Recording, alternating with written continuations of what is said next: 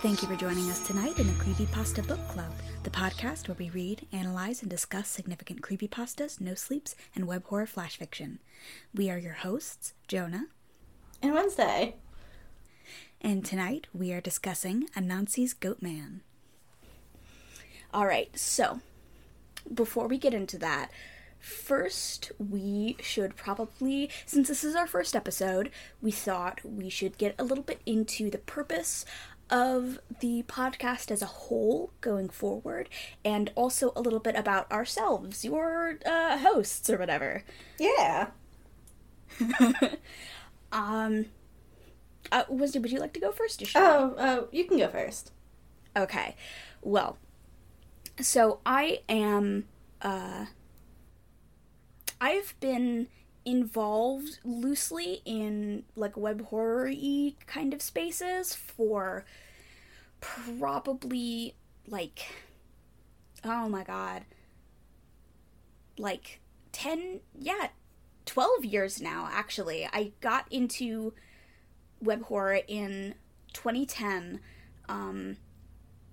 through, Ben Drowned, and Marble Hornets and Slenderman kind of stuff. And that's particularly, like, the Slenderman stuff has always been kind of my niche, but I've always loved pasta and listening to pasta readers, you know, because I love a good scare. But a lot of my, like Wednesday, I know both of us, a lot of our sort of, like, horror interest is also outside of the web stuff in, like, movies and books and stuff as well. Yeah. So we both have kind of a broad range, but I'm also personally, I got my BA in English a couple of years ago. Yeah, you got and papers. It's like, I got papers, and it's like, fuck it, I'm not doing anything with these. I'm gonna do a literary podcast. The podcast with credentials.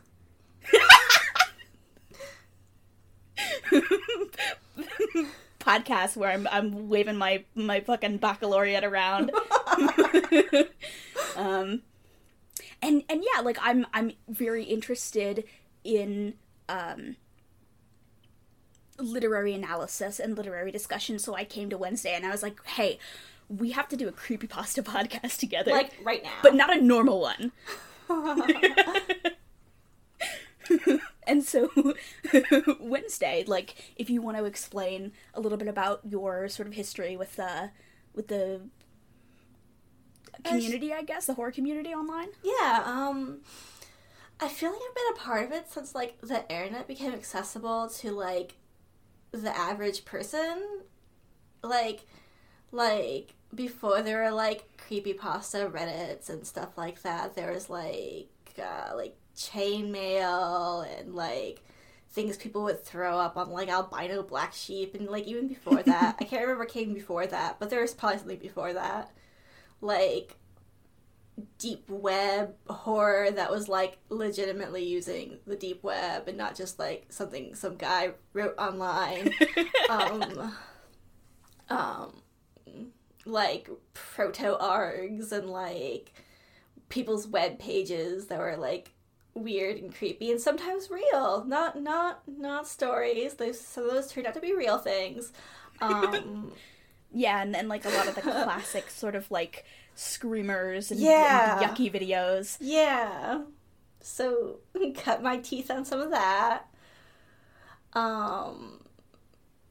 You've also been in a lot of, sort of, web horror communities in general, right? Like, yeah. I know you did, like, Jack Torrance for a while. Yeah. I ran that server before I didn't run that server anymore. Yeah, I like to get involved in, like, the roleplay aspects of stuff and, like, when people are doing games, but, like, I burn out really quick, because, you know, there's a lot to look at, and then I, like, nap for a while.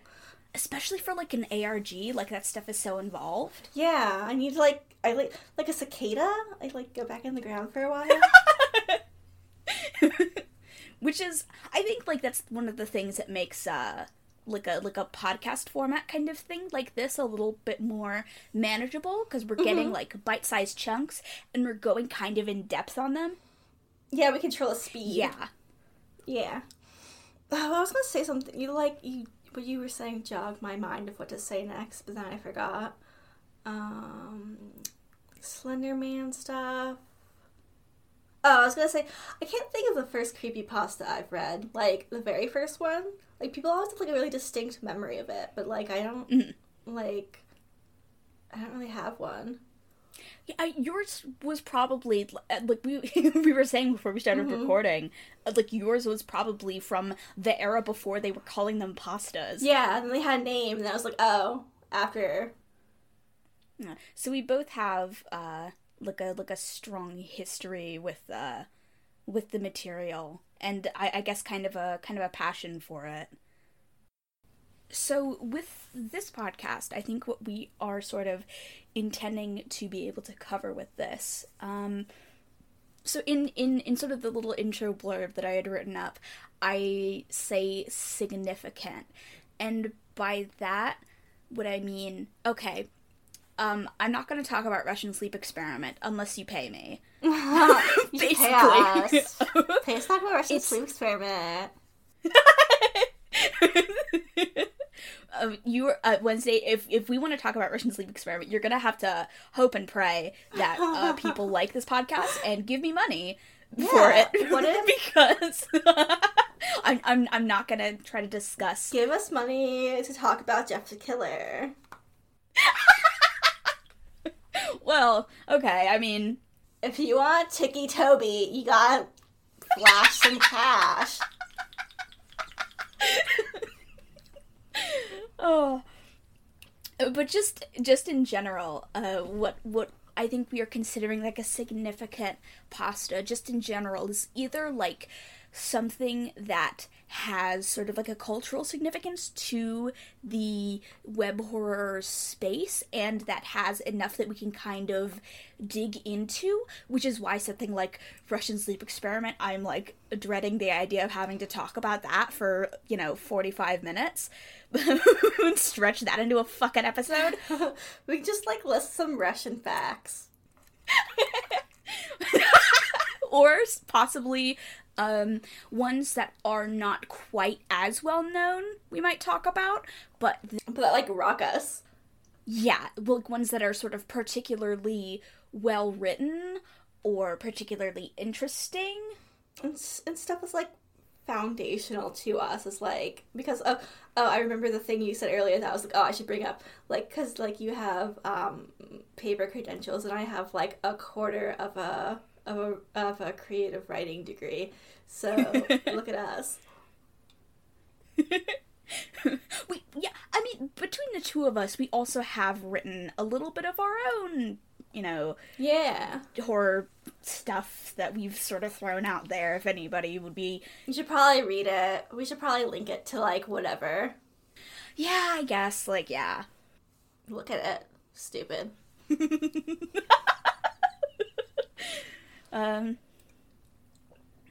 Yeah, I mean, maybe that'll give any listeners a little bit of insight into our twisted minds. To the Joker, our minds are normal. So, should we get into Goatman now? Yeah, let's do it. Goatman, okay. Just in general, the way that this is going to be going from this point, when we start talking about the topic of the episode, we're going to lead into it with a little bit of a summary. For those of you who haven't read it or haven't read it in a little while, a lot of these I would recommend, you see it in the episode title, go and read them. Oh yeah, we should pause for a second while they read them. Yeah, pause the episode, click the pause button, go read Goatman, and come back. Welcome back! And yeah, welcome back. We're going to talk about what you just read. So, for those of you who don't want to go read, or who have read it but like haven't read it in a little while, Goatman is a 2012 web horror that was originally posted to the 4chan Paranormal Board X. as a series of posts starting out as green text, which is sort of a 4chan posting style staple, and eventually just becoming a relatively long narrative that goes on through several posts as this person is describing their experience. So when they were 16, they went with a group of teenagers and camped out in the middle of the woods in the deep south and are terrorized by a shape-shifting creature that infiltrates their group. The teens find their camp and their cabin invaded by this creature who seems to be trying to create confusion among the group. It's possibly implied that it's trying to goad them into killing one another, but eventually, after a lot of spooky happenings, they manage to escape, mostly unscathed, but are all relatively traumatized by the events, even several years later. It's one of, like, the early long ones, like, before it came out, the concept of, like, really long ones, and, like, series, too, is really fresh. Although I'm sure there's, like, ones before this that are longer in, like, the aftermath of their, like, popularity. But this was, like, long from the get-go with no follow-ups or part 2s or anything. Yeah, like, there's never been a Goatman part 2. But, like, there had been a little bit... I was shocked to realize that this came out in 2012 and not 2008 because it feels so foundational. But, like, the fact that it mentions YouTube dates it, like, to 2012, but it does feel like it, like, belongs in the 08 era of, like, things being posted. I mean, like, people were posting, you know, funny cat sound videos back in 08. Like, honestly, like funny cat videos feel to me, like, in my mind, more of like an 08 phenomenon than a 2012 phenomenon. I guess you're right. There's, like, cat air day memes and stuff back then. I used YouTube's... Man, when did Llamas with Hats even come out? Oh my god, that would have happened when I was in fucking elementary school. Oh, okay. That was... Yeah, Llamas with Hats, I think, was in 06. Because I was, like, 10 or 11. Oh, dang. Yeah, I guess I do think of it as an 08 thing then, too. But, so the thing about Goatman is sort of how influential it became. Like, the story itself is relatively simple, especially on the surface, right? It's sort of your classic, like, campfire horror story.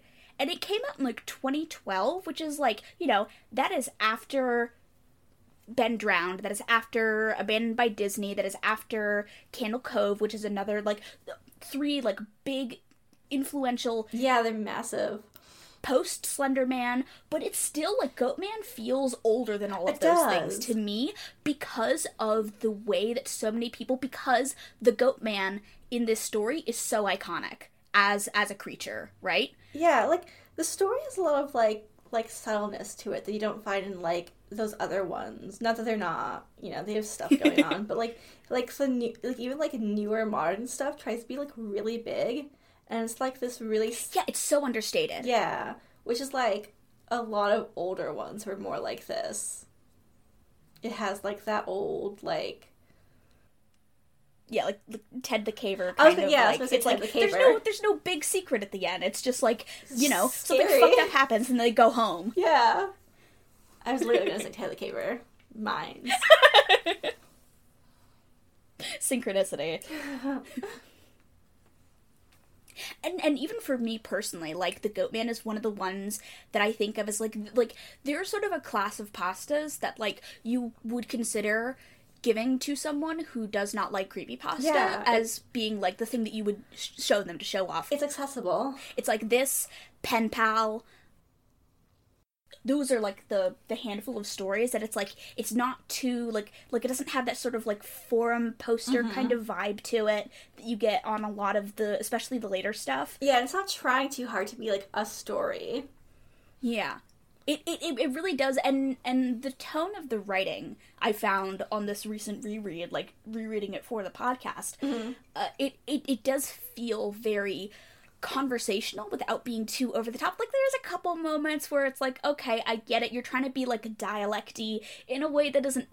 Yeah, I read I read through the comments on the wiki where it's posted, and a lot of people back, like, they're, like, you can, like, see, like, different, like, how the sentiments of, like, the community was around it through, like, going through the comments.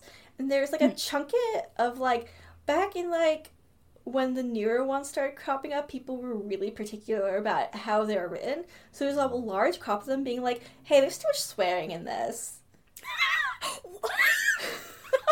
like, sorry, like, princess. They're teenagers. Like, the premise is that they're a bunch of freaked out 16-year-olds in the woods. Like, it seems like, some stories do have too much swearing, but, like, that's, like, a very human thing to do. Yeah, and, so this era of writery style, people coming in expecting someone to be, like, Wordsworth about them, and, like, that meeting, like, this old school style of sharing things and saying nope in your story, meeting this culture change. So it's interesting to see that in, like, the comments of how that, like people commenting on it, like, also, like, people were concerned about the grammar, and even on the wiki, someone has cleaned up the grammar of it. Like, someone had to go in there and, like, unfix it, but, like, it gets, like, updated every once in a while. Like, that's so strange. Right. Deep in the comments, someone has, like, screen capped the original thing. So, and people will, like, cut chunks of it, which is, like, what I first read of it, a lot of the front stuff was cut out. So rereading again, I was like, oh, I barely read. I've, like, during, like, rereadings, I've not seen the front part as much as I've seen, like, the rest of it. The front part meaning, like the intro stuff? Yeah, like, the kid introducing himself gets cut out, and then, like, the green text at the beginning, yeah. Yeah, that gets cut out. Because it's so informal. People are like, oh, no, that doesn't fit. Because, like... But, like, you need it for the story. Especially now, we have this really strong idea, right, of what a creepypasta is supposed to look like. Yeah, it does not, like, look like a creepypasta what people think of modernly, just recently. Like, it doesn't look like a no-sleep post, which is the thing that is, I think, like, offensive to people's sensibilities, which is kind of unfortunate, because, like, the fact that it was posted on 4chan, I think... It's a different culture. And it, like, reflects the culture perfectly. Yeah, like, it's a different culture, and it ends up sort of lending it a different tone than you would get from... Yeah, because you are reading it through the lens of, like, this is something that people are... Someone who posts regularly. This is, like, this person's life experience and not a story they're making up, even though it's, like, a story somewhere, you know? But, like, the authenticity makes the creepypasta. Otherwise, it's just a flash fiction. It's just a horror story someone's sharing online.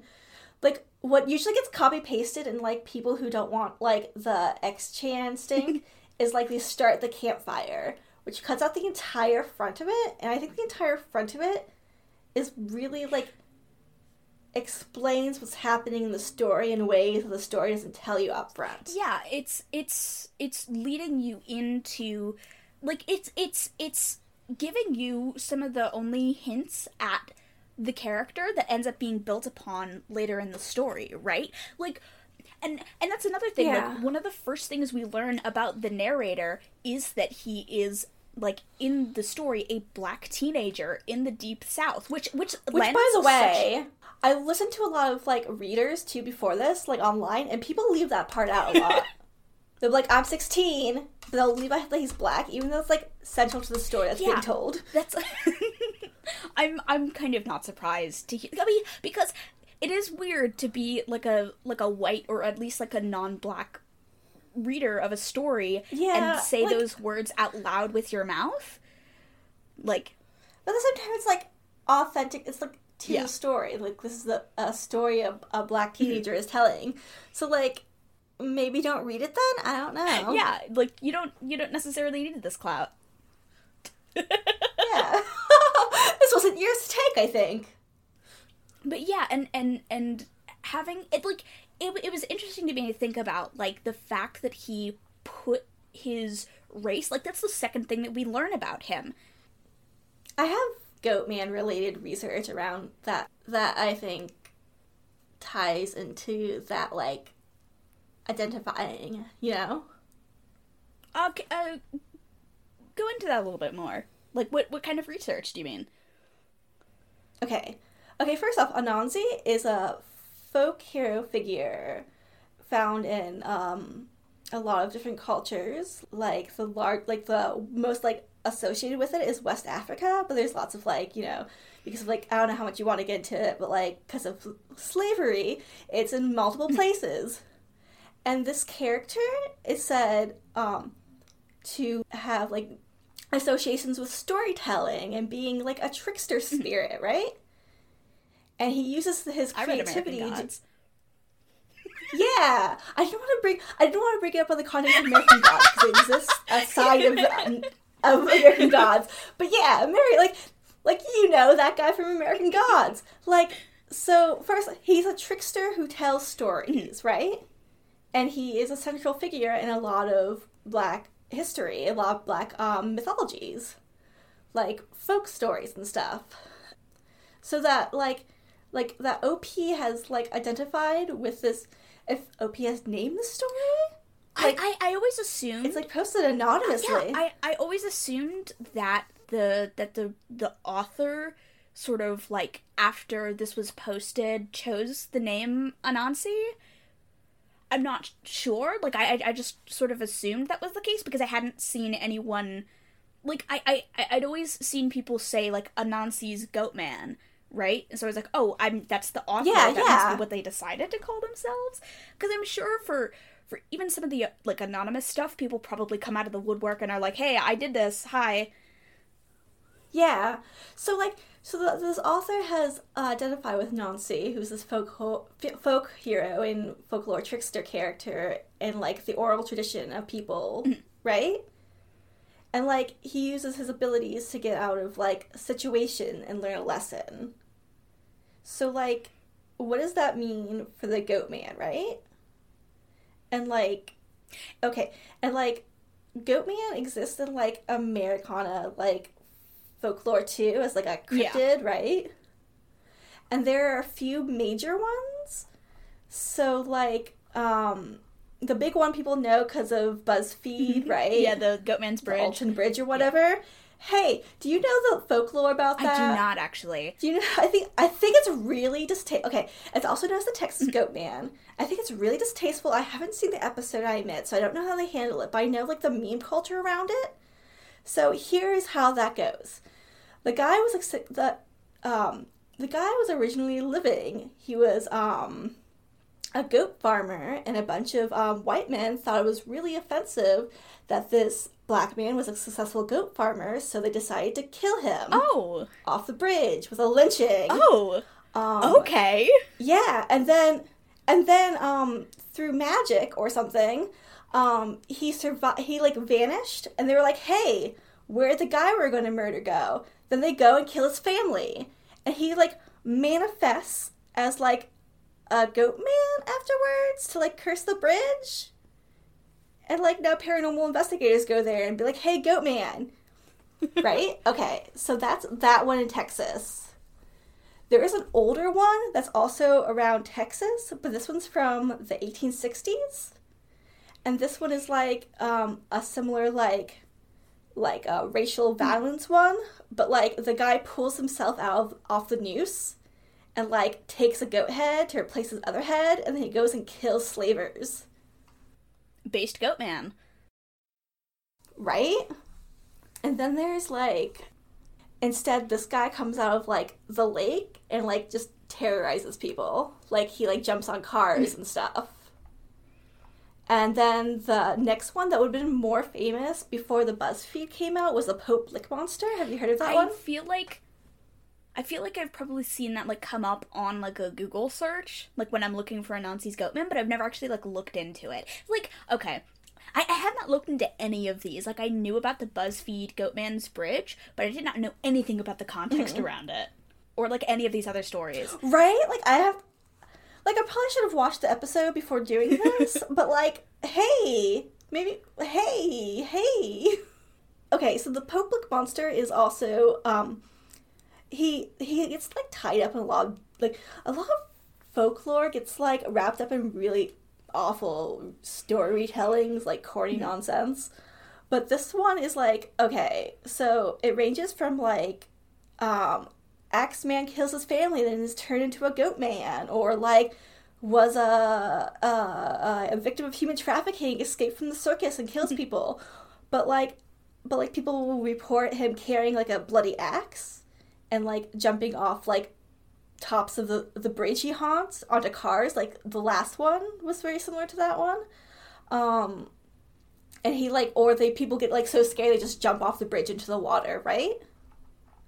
So like there's also a Maryland Goatman, and that one is really recent. Okay, so I have in my notes a person by the name of Dr. Barry Pearson from the University of Maryland is cited in a lot of places by saying the origin of the Goatman is from a long time ago.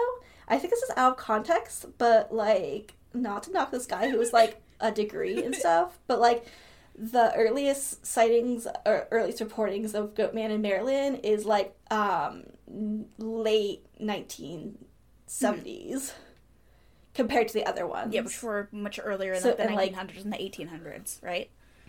Yeah. And like this one is like mascotty up in this like region of Maryland, so you'll see like Goatman reigns and stuff like that, and like Goatman lives here or there when you get there. But like, isn't it weird like the distance that traveled there? Because you don't get Goatman in between any of those like spots. There's like other things that occupy it. I guess it's sort of like if you already have your like local cryptid, then you don't need a Goatman. It's interesting the way that Goatman is used in like the story itself, because like we get no indication that there's anything goat-like about it. It's just the name Goatman, probably because it is like a known cryptid kind of thing that is like easy to reference, because like and the Anansi even like sort of points this out within the story, like kind of hangs a lampshade on it. His Goatman has much more in common with pop culture mythology around the Wendigo, which is like not necessarily it's accurate. Loaded. We should like unpack that at some point. That's a whole conversation.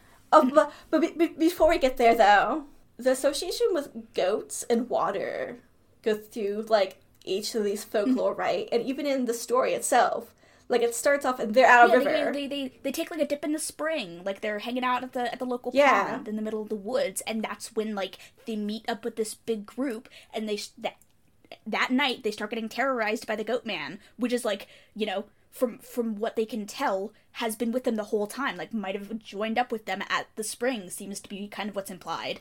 Right, yeah. So like our association in like pop culture or whatever with like goats and water is Capricorn, right? Yeah, I never really thought about that, but that's true. And like Akkadian and Babylon mythology, Capricorn or Erica? I don't speak this Latino, so I'm not sure how those are pronounced. But was the god of storytelling and storycrafts and magic. That is a fun coincidence. So in the title, you have two figures of storytelling within, like... Yeah, like two creatures that are sort of, like, associated with storycraft. And, like, this Goatman, in addition to, like, serving as this sort of, like, pop culture Wendigo, is also very much, like, it comes across as, like a trickster kind of thing. Like the whole point. It doesn't... Like, nothing bad happens. Yeah, it doesn't actually hurt anyone. It's just fucking with them, you know? Like, it's... Right. I saw, like, back to the comments, I saw a lot of people complaining that there wasn't a lot of viscera and gore, and it's like, hey, you might need to read some more. Oh. I don't know when, like, this, maybe a better time for this note might come up sometime, but, in Birmingham, Alabama, there's a statue called the Storyteller, and the statue is a fountain, and it's made of a goat man and, forest animals. The Storyteller, that, fountain is made by Frank Fleming, who cites his inspiration as, like, the Briar Rabbit and stuff, which shares a similar history, obviously. Every time I think of Brer Rabbit, I strongly associate it with that one very, very racist story, because we had them on books when I was a kid. Like those books that had, like, the cassette audio that you could play along with it and it would read it out to you. So that's just, like... Just blast racism into your child's brain. In my brain. Like... Oh, no. That's unfortunate. Like, yeah, there is this sort of, like, cultural through line that you don't really think about. It's like, I know about Capricorn as, like, the zodiac and all of that, but, like, it just never really... It's like that's such, like, an isolated thing to me. Like, I don't think about, like, oh yeah, it is literally a water goat, and that is, like, part of, like, from Greek mythology. Right, like looking into it was really like, oh, they're, like, it could just be, like, coincidence, or it could be just, like, this person's thought process while building the story. Yeah, I mean, either, like, whether or not it's a coincidence, it still, rips hard. Yeah, and I want to believe that there's some, like, leaning towards it, because that changes some of, like, the tone of the story, right? Because, okay, like we were saying, like, the start part gets cut out a lot, right? But we're introduced to this character who's black, who's from a wealthy family while being black, right? His family owns land, a farm. Yeah, they own a lot of land, and they own a cabin in the middle of the woods on this land. And by the way, where they're living isn't like a rural place. It isn't isolated or anything. It's like a major city. It's like the most populated city as of recording this podcast in Alabama. It'd be like owning a lot of land in, like, Atlanta or New York City or whatever. It's like... So, like, even though the story feels like it wants you to believe it's, like, in a rural place, I've narrowed down where it probably could happen if I can find it in my notes. I mean, that is, like, if the author is has been to Alabama, because, like, he does mention, like, hey, I'm from Chicago, and, like, I kind of believe that more than I necessarily believe that he has family in Alabama. No, I do. I also believe that he's probably from, like, Chicago, maybe. Like, he's probably not actually from Alabama or anything. Statistically, people probably live in the city. He's probably from California, you know. But, like... I was just hand-waving, like, oh, yeah, he's probably from California, whatever. What? But, like, if there's some, like, tissue here, the idea that they meet up with, like, they're, like, chilling by the river, and they meet up with, like, this white family who has guns for some reason, and they're like, hey, we're totally looking for wildlife animals. Wink, go hang out with these kids all of a sudden. Feels really like a thing happening underneath Goatman, right? Like, if all those parts have any, like, weight in the story, and it's not just, like, rabbit holes I went down, like, there's something, like, different happening in the story. Yeah. Because, like, Goatman's haunting is centered around Tanner a lot. Like, he's fucking around with them, but, like, it's centered around Tanner. Yeah. I mean, Tanner is the one who lives there. It copies his voice.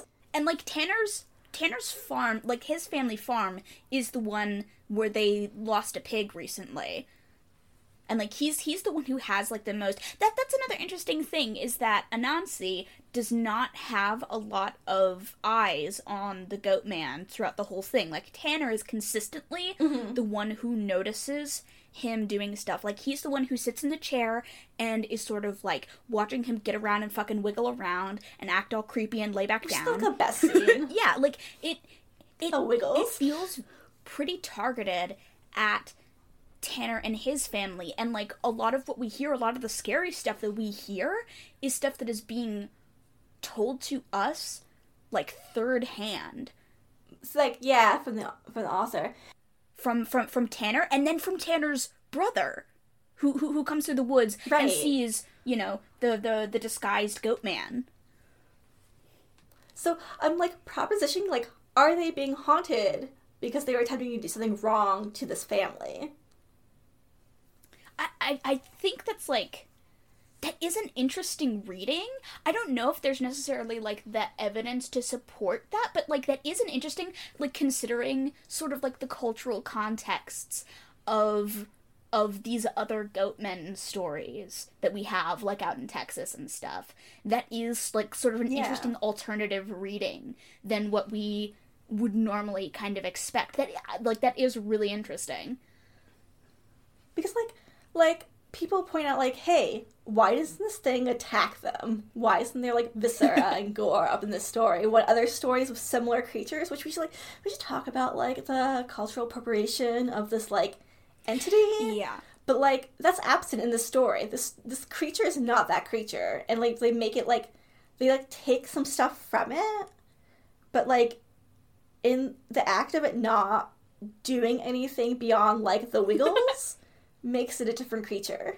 Yeah, like, it does sort of vocal mimicry kind of stuff, and is, like, weird, and sort of tries to blend in among humans for sinister reasons, but, like, in sort of, like, even that, I think, comes a little bit more from, like, pop culture Wendigo stories than from, like, traditional Ojibwe tales, actual... which are about, like, you know, they're kind of closer to, like, sentient zombies, or, like, ghouls or wraiths, like the...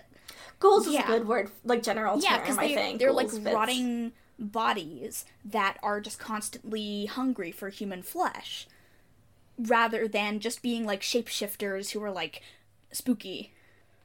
Yeah, like, I'm not sure if you're allowed to say skinwalker, right? You can blurb that out or whatever, but, like, did Skinwalker Ranch come out before this or after this? I do not know what you're talking about.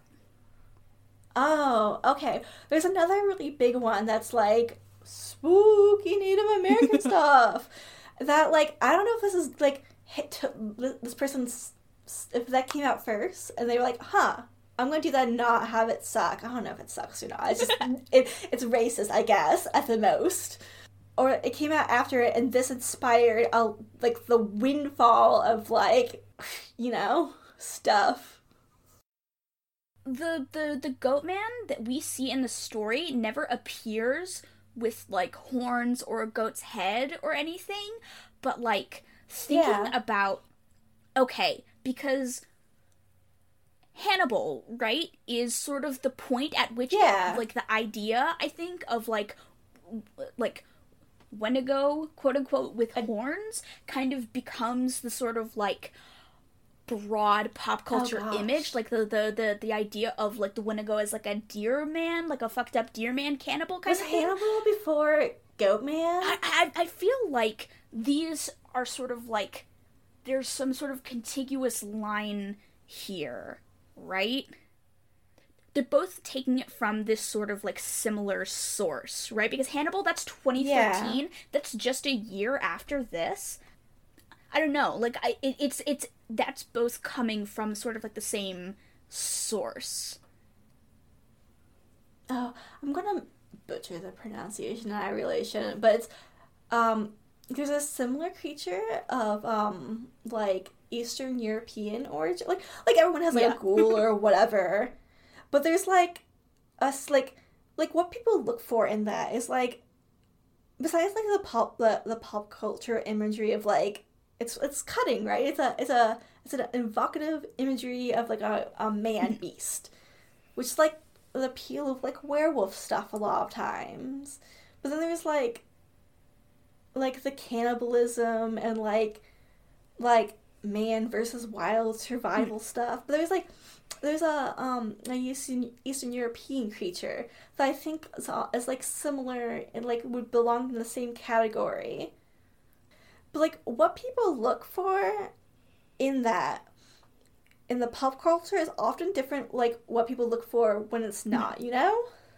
And this story lacks the stuff that people look for when it's not the pop culture stuff. Because, by the way, they kill a whole pig. Yeah, I know. I know we were just talking about this when you were first starting to read, you were real indignant about, like, the fact that, like, that they kill a whole pig to take... To, like, their shitty camp. But they don't even go camping. They go into, like, a shitty little trailer. That's not camping. They don't even, like, a tent or anything. They go 5 feet from a house and get attacked by a goat man. Look, okay, maybe they were gonna eat the pig anyway. Yeah, they're probably going to eat the pig, but, like, a pig is a lot of food. They kill, like, a pig and some chickens, and then they go eat sausages afterwards. Well, I think that's because, they like they make the bratwurst with their hands. The brats because, like, they don't want to leave the like, they probably have the stuff in, like, a cooler or something outside or, like, by the campfire. Then they don't want to go out, so that they get it so that they can cook it on, like, the hot pan on the inside. What if the pig attracted the goatman? The goatman really wanted to get into this fucking pig roast. This is like a long PSA about, like, being a good neighbor. Pig eating. Yeah. You should share. Remember to invite your local cryptid to your yearly barbecue. Don't be a dick. Your entire fucking pig.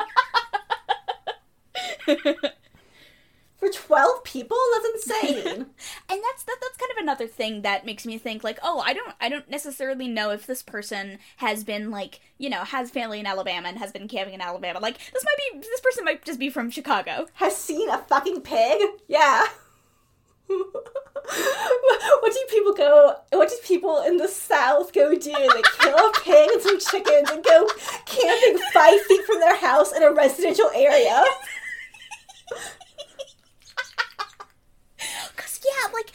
Like, a pig is a lot of food. Like, my cousin's family, they used to, and, like, they live in, like, rural New York, but, like, New York, it's not, like, deep south or anything. Still New York. They used to, like, they would do, like, a yearly, they would, like, dig out a pit and, like, get a whole pig. Yeah, it's a big event. And, yeah, there would be, like, 60 fucking people there to eat this pig.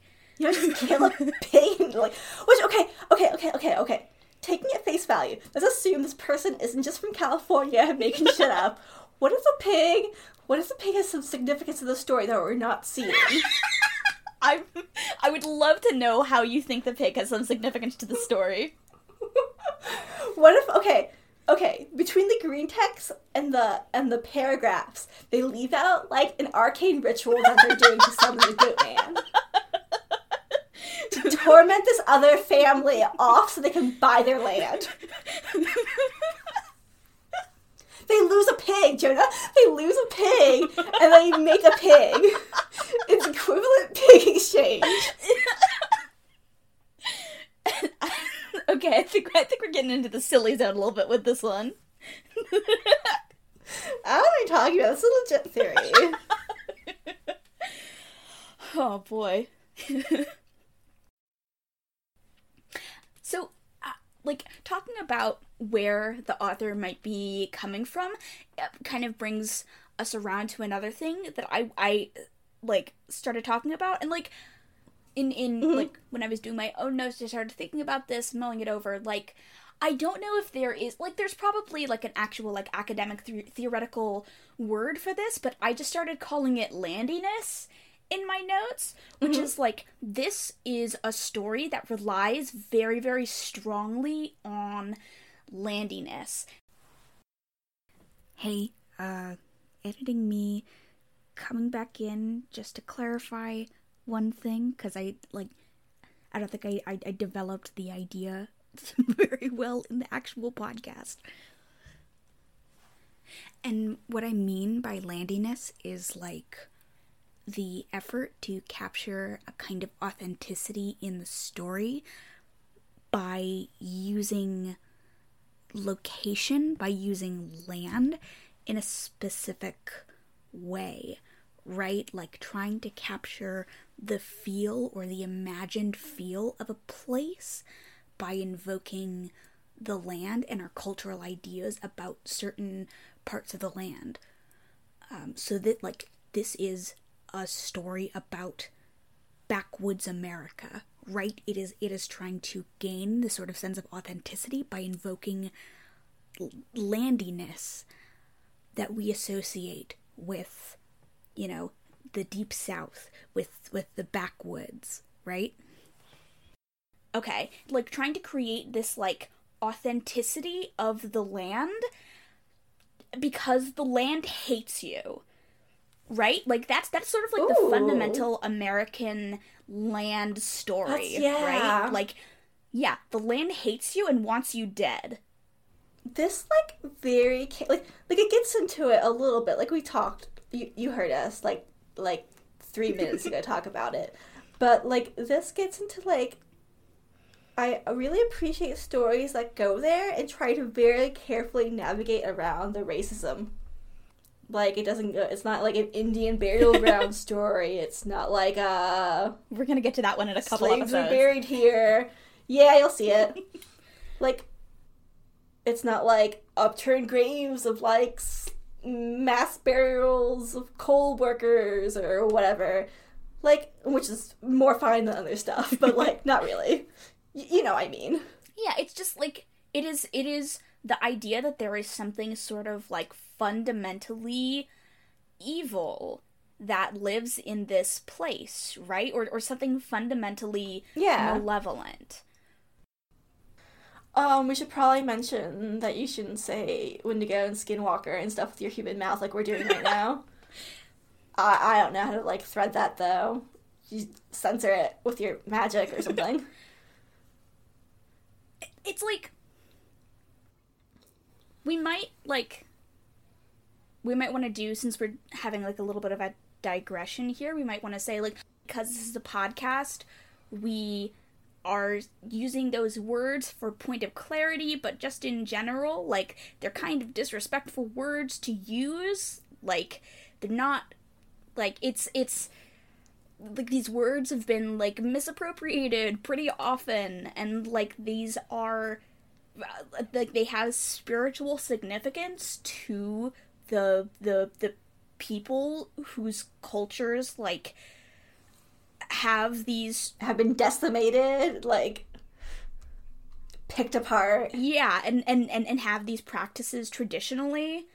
Like, I don't know, like, I just want to be respectful towards it. Like, I don't feel like we have, like, we talked a lot about it, even though it's, like, not, I don't think it's centered to the story. I think it's been given as, like, a red herring to the story, personally.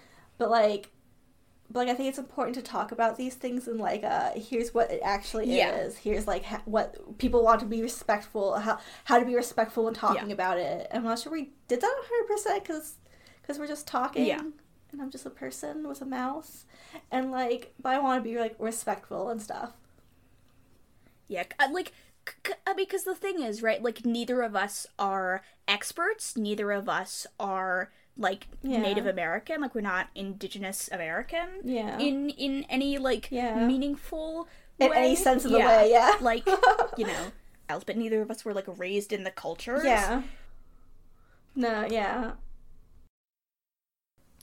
Because the reason why he cites the Wendigo in the story in the first place, he says it after he says that he had a roommate who is Menominee, who is like that is like one of the branches of like the like Algonquin like First Nations, like they're Menominee Cree, and they're from like the area and the spiritual practices that originally had like tales about Wendigos, and he doesn't use that word. He uses the Goatman instead. So I think that's really important to the story that like we get introduced to this topic, but it's like it's not that. It's like a red herring. Yeah, he says like, oh, my Menominee roommate that I had said that it's kind of like this thing that they have in his culture, which is why I think there has been this, because the Goatman is very much not actually like a Wendigo very much. There's nothing there connecting the mythos except for like the commonality of like vocal theft, basically, and like something in the woods is attacking you. And it is interesting that he chooses to like use the mouthpiece of this like presumably fictional Cree man to say, like, well, Yeah. he said that it's similar to this thing, as a way of lending authenticity to his fictional Goatman. Like, I think that's an interesting... That's true. Yeah. I read a paper that I don't know if you want me to, like, cite more in depth. Oh, yeah, absolutely. That Yeah, like, if you want to, like, say the name of the paper. Oh, God. Do I have the paper on hand? Maybe this is something we could add in the future. Oh, I should have had it on hand. Oh, and the paper in question is Jackson Eflin's Incursion into Wendigo Territory. I'm going to go ahead and link it down below for you guys. This paper has taken various pop culture, like, Wendigo things and is, like, doing, like, a dissertation about it. They cite, like, Pet Sematary, which is a popular, like, probably the most well-known one if you're not into Hannibal. And this person doesn't use Hannibal from what I see, so it probably predates it. They also call the story Cabin Fever, which I don't think is the title of it ever. Like, so it's interesting where this person might have, like... Yeah, Goatman, they call it Cabin Fever. Okay, were they misattributing the story to, like, Felix Blackwell's Cabin story? Maybe. But the quote here is, since the story, nicknamed Cabin Fever, posted in 2012, started the recent Wendigo fad. Over 50 Wendigo-related stories have become creepypastas. Such stories are blah, blah, blah, you know, all that stuff. But the posts are usually deleted, they say, and they attribute, like, using the voice of this indigenous man and this Wendigo-like creature as, like, vocal theft, as, like, a continuous act of colonization by removing the voices of indigenous people. Yeah. Yeah, I mean, essentially, like, it is continuing to, like, it is trying to gain, like, an authenticity that does not really belong to it in any meaningful way by using this this fictionalized and this is like a maneuver that you see in a lot of fiction to cosign, right, stuff that, like, otherwise you, like, people might sort of find, like, instinctively kind of objectionable, right? Like, and, like, it's interesting the story has, it, like, double downs. Before this was really popular online, and, like, this is gonna be, like, a dodgy thing maybe to say, but the fact that this character is black, before it became, like, I'm going to pretend to be a black person online to give my fake thing I'm saying, like, you know? I mean, like that's sort of... Not saying the author probably isn't, but it's an interesting way that, like, that kind of thing has evolved over time. Yeah, like the practice of online blackfishing. Like, this author can be whoever. So, like, reading it in present time feels a lot like, oh, this person's just, like, you know, pulling. But we have no idea, really.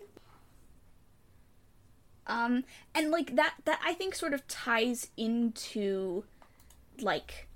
Because, like, when I say, like, the American land story, what I mean is, like, the colonial American land story. Yeah. Right?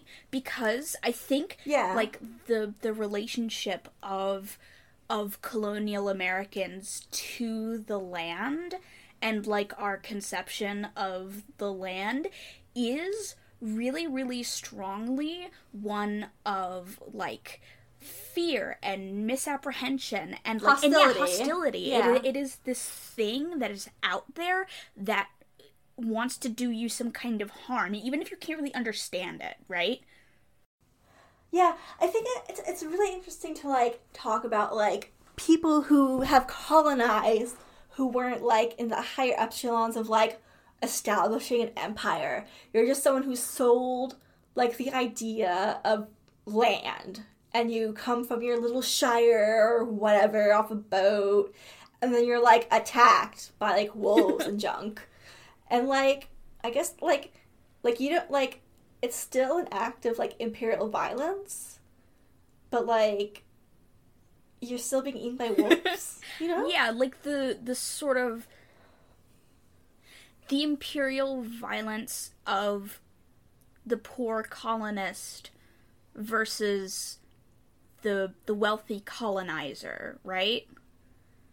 Yeah. Like, because you stand to lose so much more because you are putting your life on the line in this place that you don't understand, away from home. I think because that is sort of a feature that you do get in other sort of traditional US American folk tales, right? Like the feeling that like outside of your little cottage is dangerous, fundamentally. Versus like when you look at like the old world mythology in Europe, it can be like that sometimes, but it is not necessarily, especially when you go outside of Christendom, right? When you go back to like the traditional like Nordic and traditional like Beowulf level traditional Germanic kind of stuff. It's not like everything outside of your hovel is like this dangerous, incomprehensible. No. And those are often framed more like about your folly. You have fucked up somehow by being an ass outside to someone. You are getting some sort of like justice redistributed to you through nature, versus like you don't understand this thing around you. That's a very different tone.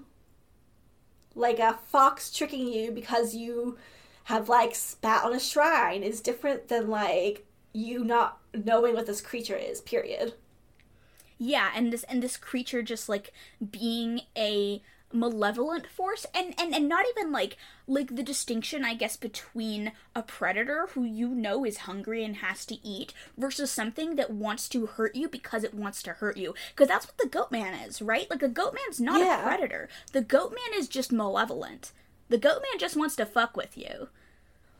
I think it's interesting to, you might not, there's, the Goatman lives here, is what you get. Like, the Goatman understands the woods, but the OP doesn't? Yeah, and even a lot of, the OP's cousins and Tanner and his friends didn't know those paths, don't seem to, even though, they live here, and they are still fundamentally, baffled by this thing.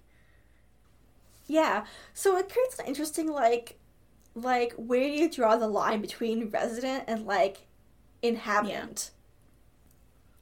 And that is sort of a feature of folklore that I don't want to say that we can totally attribute this to the influence of Christendom, right? As no, but a lot of it historically kind of is, right? At least it's very hard. I'm not sure where you're going. Hold on to that thought very hard. It's very hard to find folklore on Christendom in a lot of regions of the world. And, a lot of people spend their whole lives, shaving that stuff off to find what actually the actual, oral history of people who have been lost. Yeah, that's the problem with, what's the most iconic Norse story, right? It's the Ragnarok. That's not original Nordic mythology. That is Christianization at work. Yeah. And the mistletoe thing, not original. That's a Jesus story. People, that's major. And the thing is, the weird thing is, people will sort of use that. Specifically Christian missionaries will use that as a way of being look at all of these Jesus figures across the world. It's you put that there. You did that. You did that, guy. You did that. And, people will, adapt, will make gods to fit in, right? To, fit their, mythos in there. So, or, the focus on, Thor stuff. That wasn't, the culture didn't support Thor, as much as this is. But, you could tie Thor to, saint figures or, Jesus figures or, he's a relatable big sky god guy, you know? But, he was just, a figure. He was just, a guy who got up to a bunch of stuff. Yeah, there are other guys. They had lots of guys. Or the demonification of a Loki figure. Yeah. And the fact that it doesn't hurt anyone besides the psychological damage, I think is really nice. Like I said, I saw a lot of comments of people complaining that why didn't it gore anyone up? I'm here for the blood. What's going on?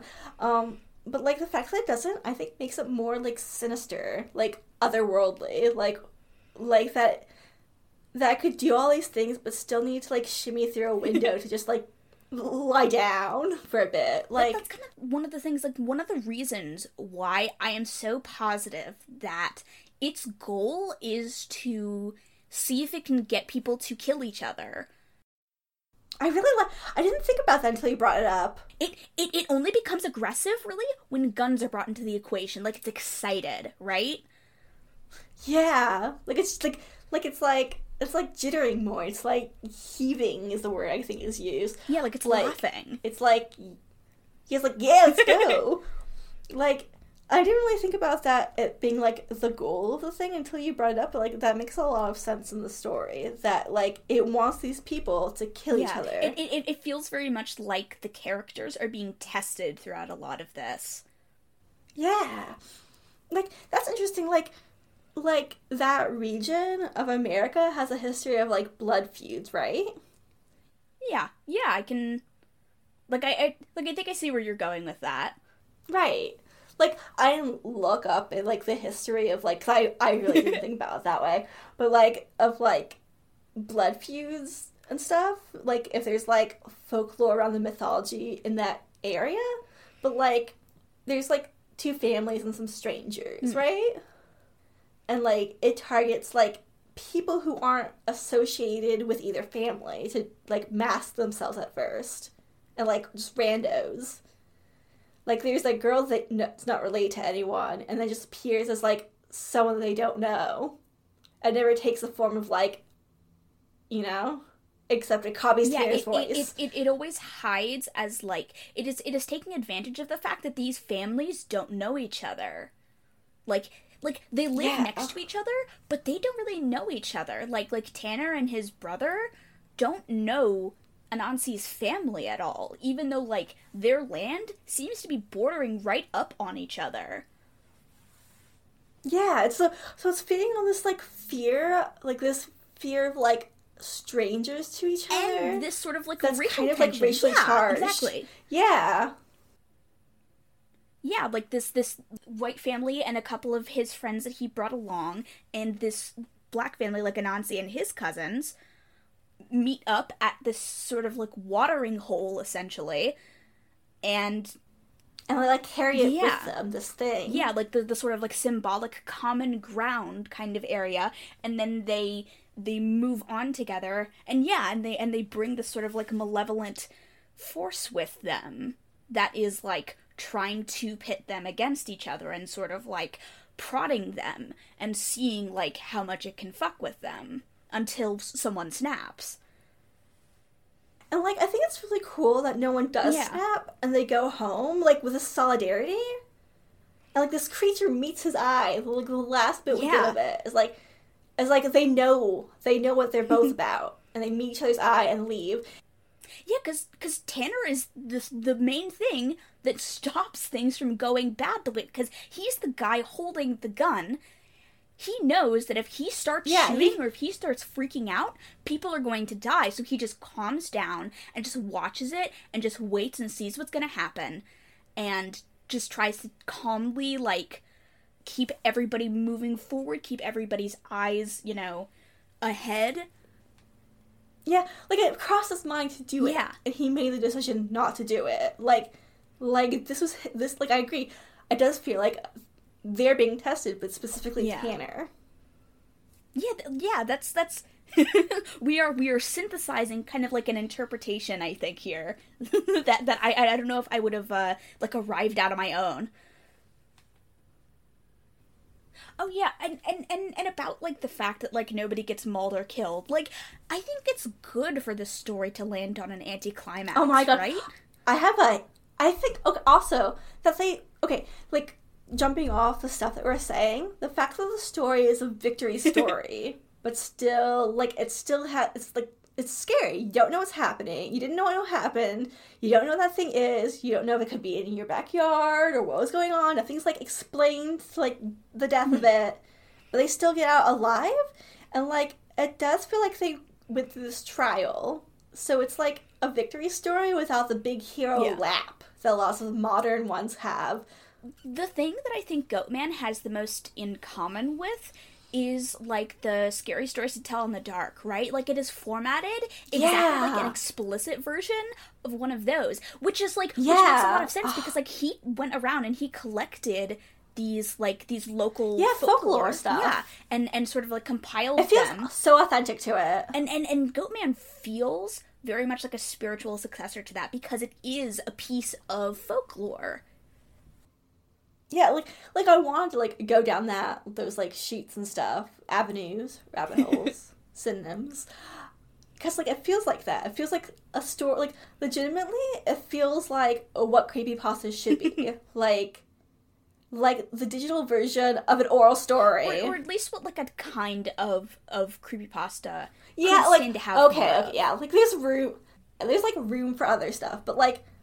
Starting with this one, it feels like the most, like, adapted to, like, the oral tradition of storytelling within, like, the digital landscape. Which is so great for being, you know, the author being named after Anansi. Like, yeah, it's like traditional folktale.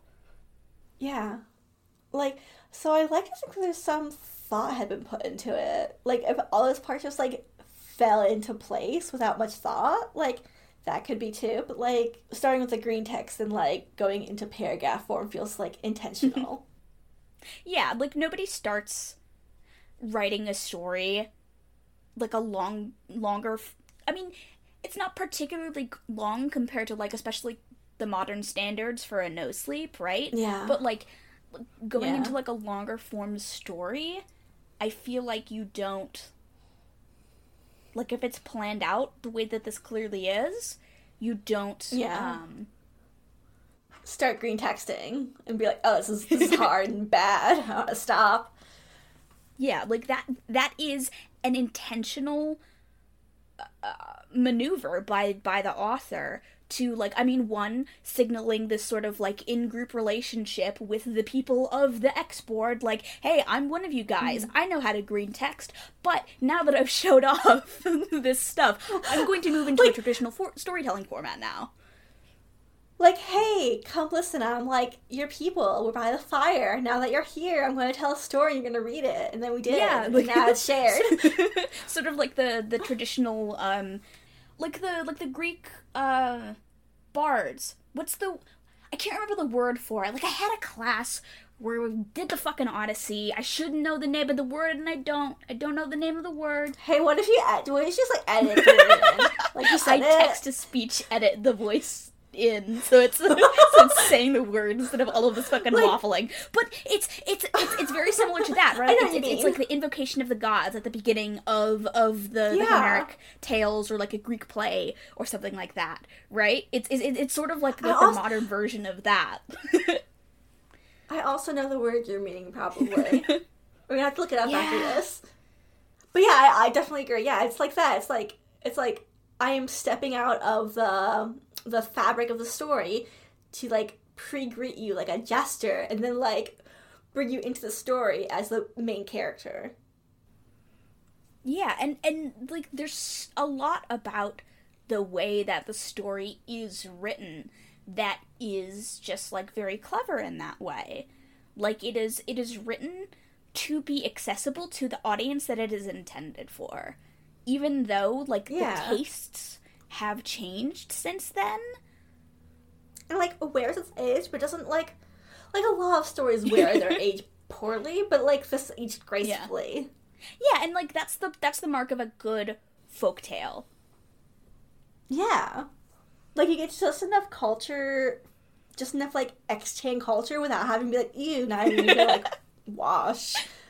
Like, there's still, and, like, it's nice to have stuff that's, like, encapsulated? Encapsulated? Maybe? Yeah, that word. Like, having someone say, we noped out of there, or whatever, and swearing a lot, and, like... Yeah, like saying, we noped out of there is the same kind of maneuver, but for a Reddit audience. That's the person signaling, like, I'm one of you. Yeah. Like, this is my in-group signifier. It's like, they use it so sparingly in the thing that I feel like it's well done. Like, I don't want to see it in every single thing I read. Like, people make fun of it, obviously, for a reason, because people overuse it. But it's like the way, like, a precision fuck really sends stuff off it's, like, this person's very good at that, I think. Yeah, like, this is clearly a person who has thought about the way that they want to tell the story, which, like, I feel like medium or media is not as... I shouldn't say people aren't thinking about that anymore. Like, I shouldn't do the whole, like, prelapsarian creepypasta. I think a lot of... Listen, we need to get through all... We'll probably do eventually. At least, like, a lot of stuff that you see right now, it's trying to follow in a form, or, like, that's a kind of thing that you're going to run into in general with, like, a pop culture staple. People are thinking about, how do I make this thing become popular, as in it gets a lot of views, but they're not necessarily thinking about how the medium serves their story. Where this person, I genuinely believe that Anansi is thinking about the way 4chan as a medium is serving his story. Because he could have gone anywhere with it. No Sleep was already, like, doing okay numbers by 2012. Established. He could have posted this anywhere. He posted on the X board, right? Like... This was an export story, yeah. And this was sort of, like, this is, like, 2012, I feel like was sort of, like, past the heyday of the X board in general, right? I agree, yeah. Like, that's why we think it's older, I think. Yeah, that's like, the thing, too. If you're posting here, why would you be posting here in 2012? Like, it's for the space. And like you're saying, a lot of writers online don't think about, like, I'm using this as a medium. They see it as, like, a platform to jump off of, to, like, publish or, like, a movie deal. And, like, hey, you can't do that. That doesn't make a story good. You don't, like, paint in watercolors and think you're going to be the next big oil painter. These are different things. Like, there are different skills and techniques involved, and, like, it's disrespectful, I think, to, like, the medium of online writing to treat all these things as both synonymous and as lesser than other styles of your art being shown. Yeah, like you're trying to get big on No Sleep so that you can get on the podcast so that you can get a book deal. That like, hey, that sucks. Just go write a book. You don't need to be here. You're not having fun. This isn't your space. Yeah, and that is kind of like an unfortunate thing. It's like, not to be like, oh, back in the day, but, like, you know, you kind of wish in some ways that, like, we could go back to having spaces where people were just, like, posting to post, you know? Yeah, and, like, I think we can get back there. It's just, like, not humoring these people who are just using the space to gain clout online, who want a viewer base without investing the skills to do the thing you're in. Like, the space isn't lesser because it's not making you fat cash. Newsflash, you're not going to make fat cash in wherever you think is better than this.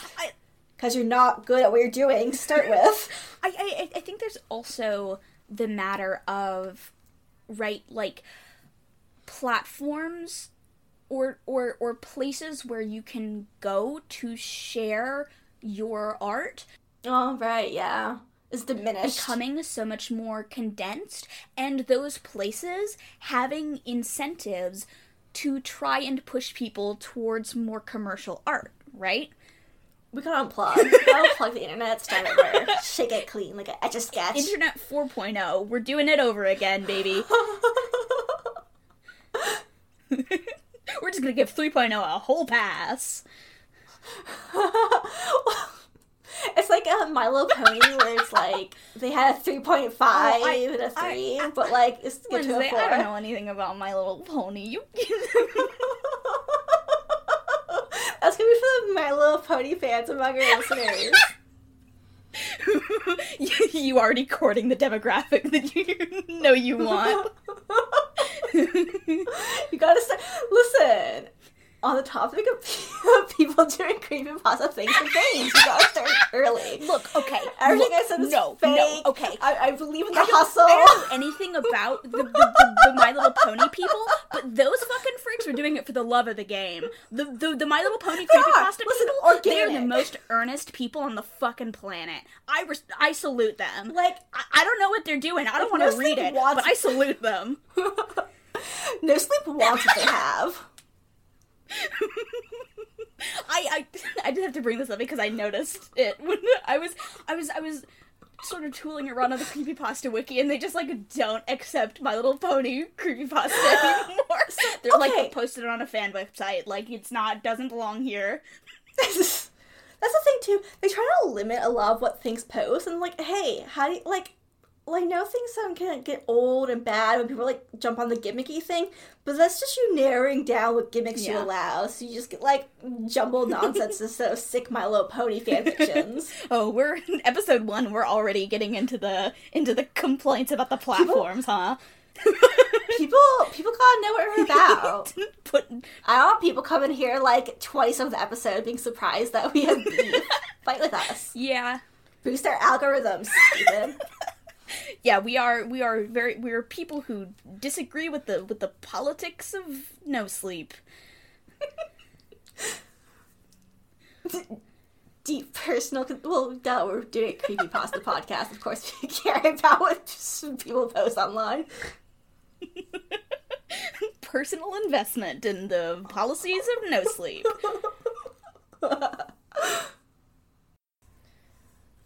Maybe, like, the impact of Goatman on your writing?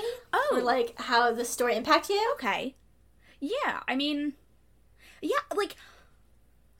I would say, at least for me, like, one of the first things that I put in my notes is, like, wow, yeah, like, this did, like, change my brain chemistry, because, like, the smell of ozone is now one of the most, like, evocative things to me. Like, I constantly use, like ozone as like a descriptor for, like, you know, when something smells like charged, like lightning or like electricity. It's like I describe it as ozone because, like, that's it brings me back to, like, because, like, Goatman was probably the first time that I heard someone use that as a descriptor of a smell, and I was like, yeah, I can picture that smell so well. It's like that, like, sharp, clean, sort of back of your throat kind of smell.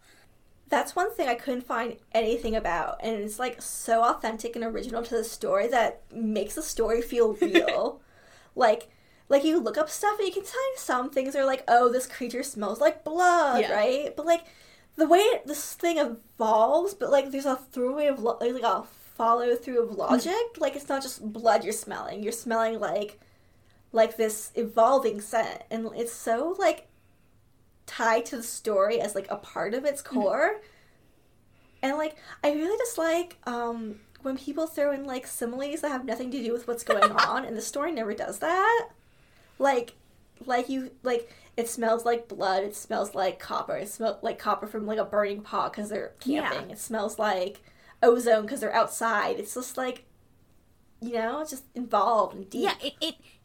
It all feels like it meshes together, and it creates this very coherent picture in your mind of, like, what it's like to be there, and sort of this implication of, like, what this creature is. Like, ozone, that's the smell of, like, static, like lightning, like something that is tense and charged, or like the feeling of a storm or something.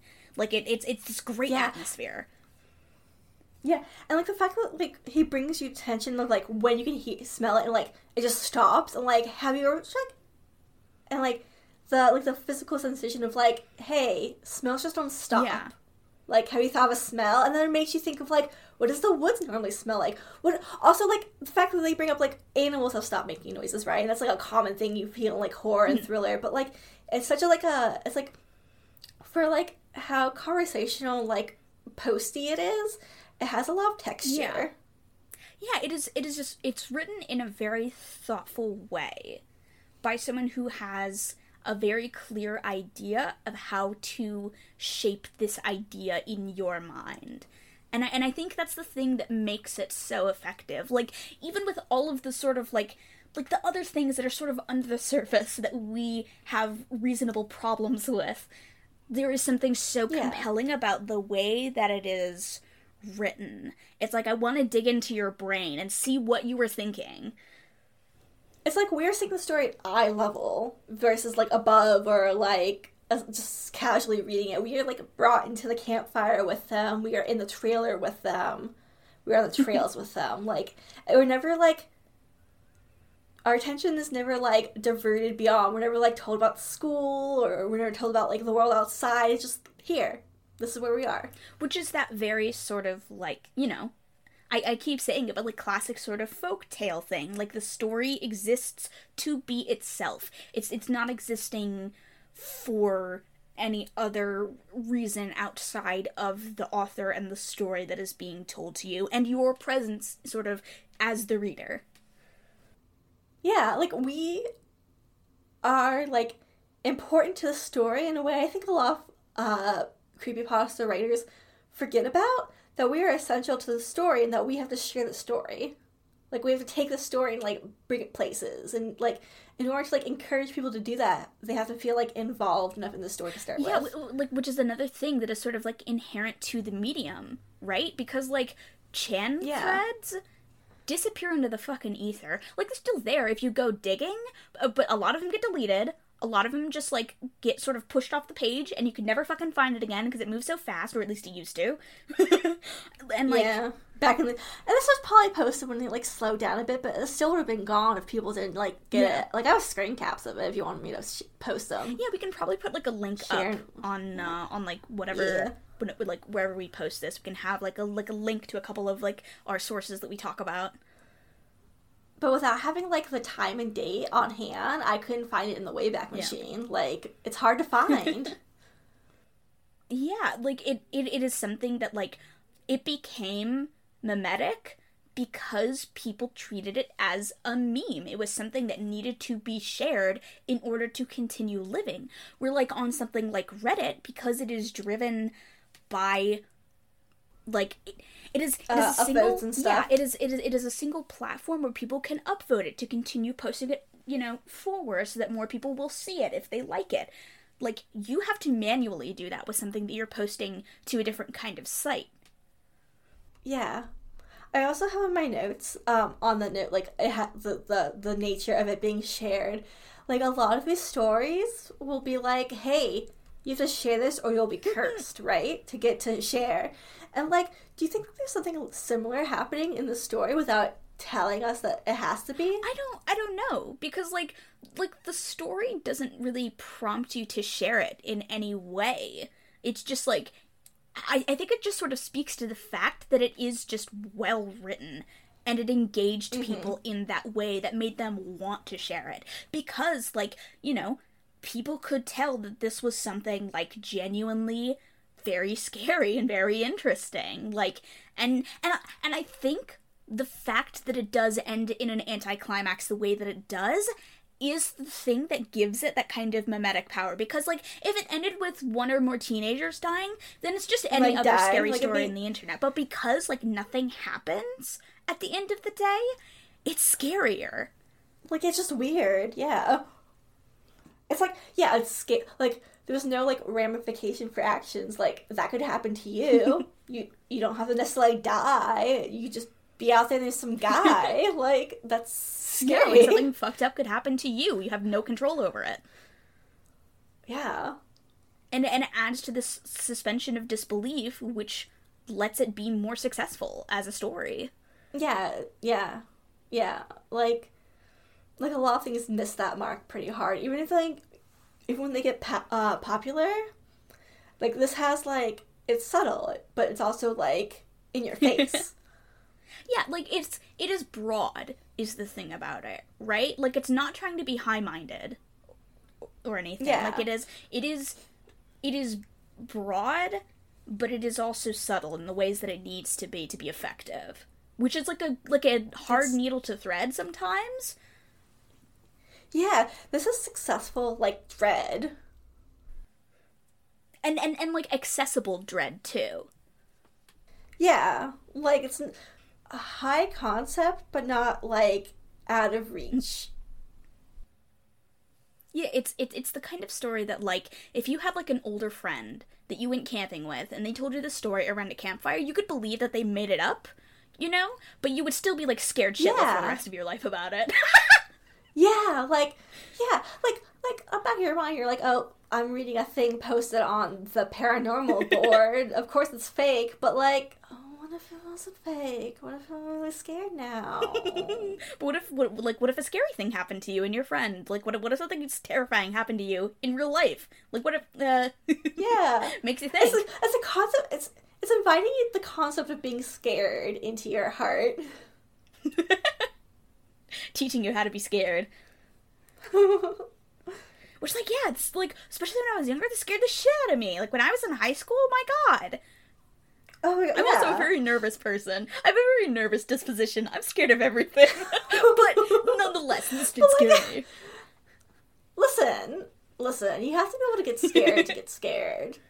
Like, you know, I can't, okay. You can't write good horror if you're not scared of everything in the world, I think. Yeah, you shouldn't be scared.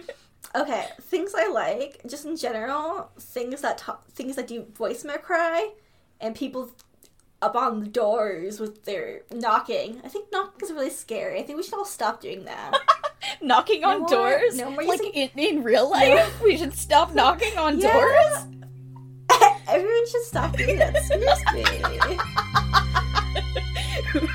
I like when people knock, because, like, I jump very, very much when someone, like, starts talking to me and hasn't alerted me to their presence. Like, if I'm focused on my phone or my computer, and someone kind of opens my door quietly and is like, hey, I will jump 3 feet in the air. It scares the shit out of me. Please knock. I still knock more than enough.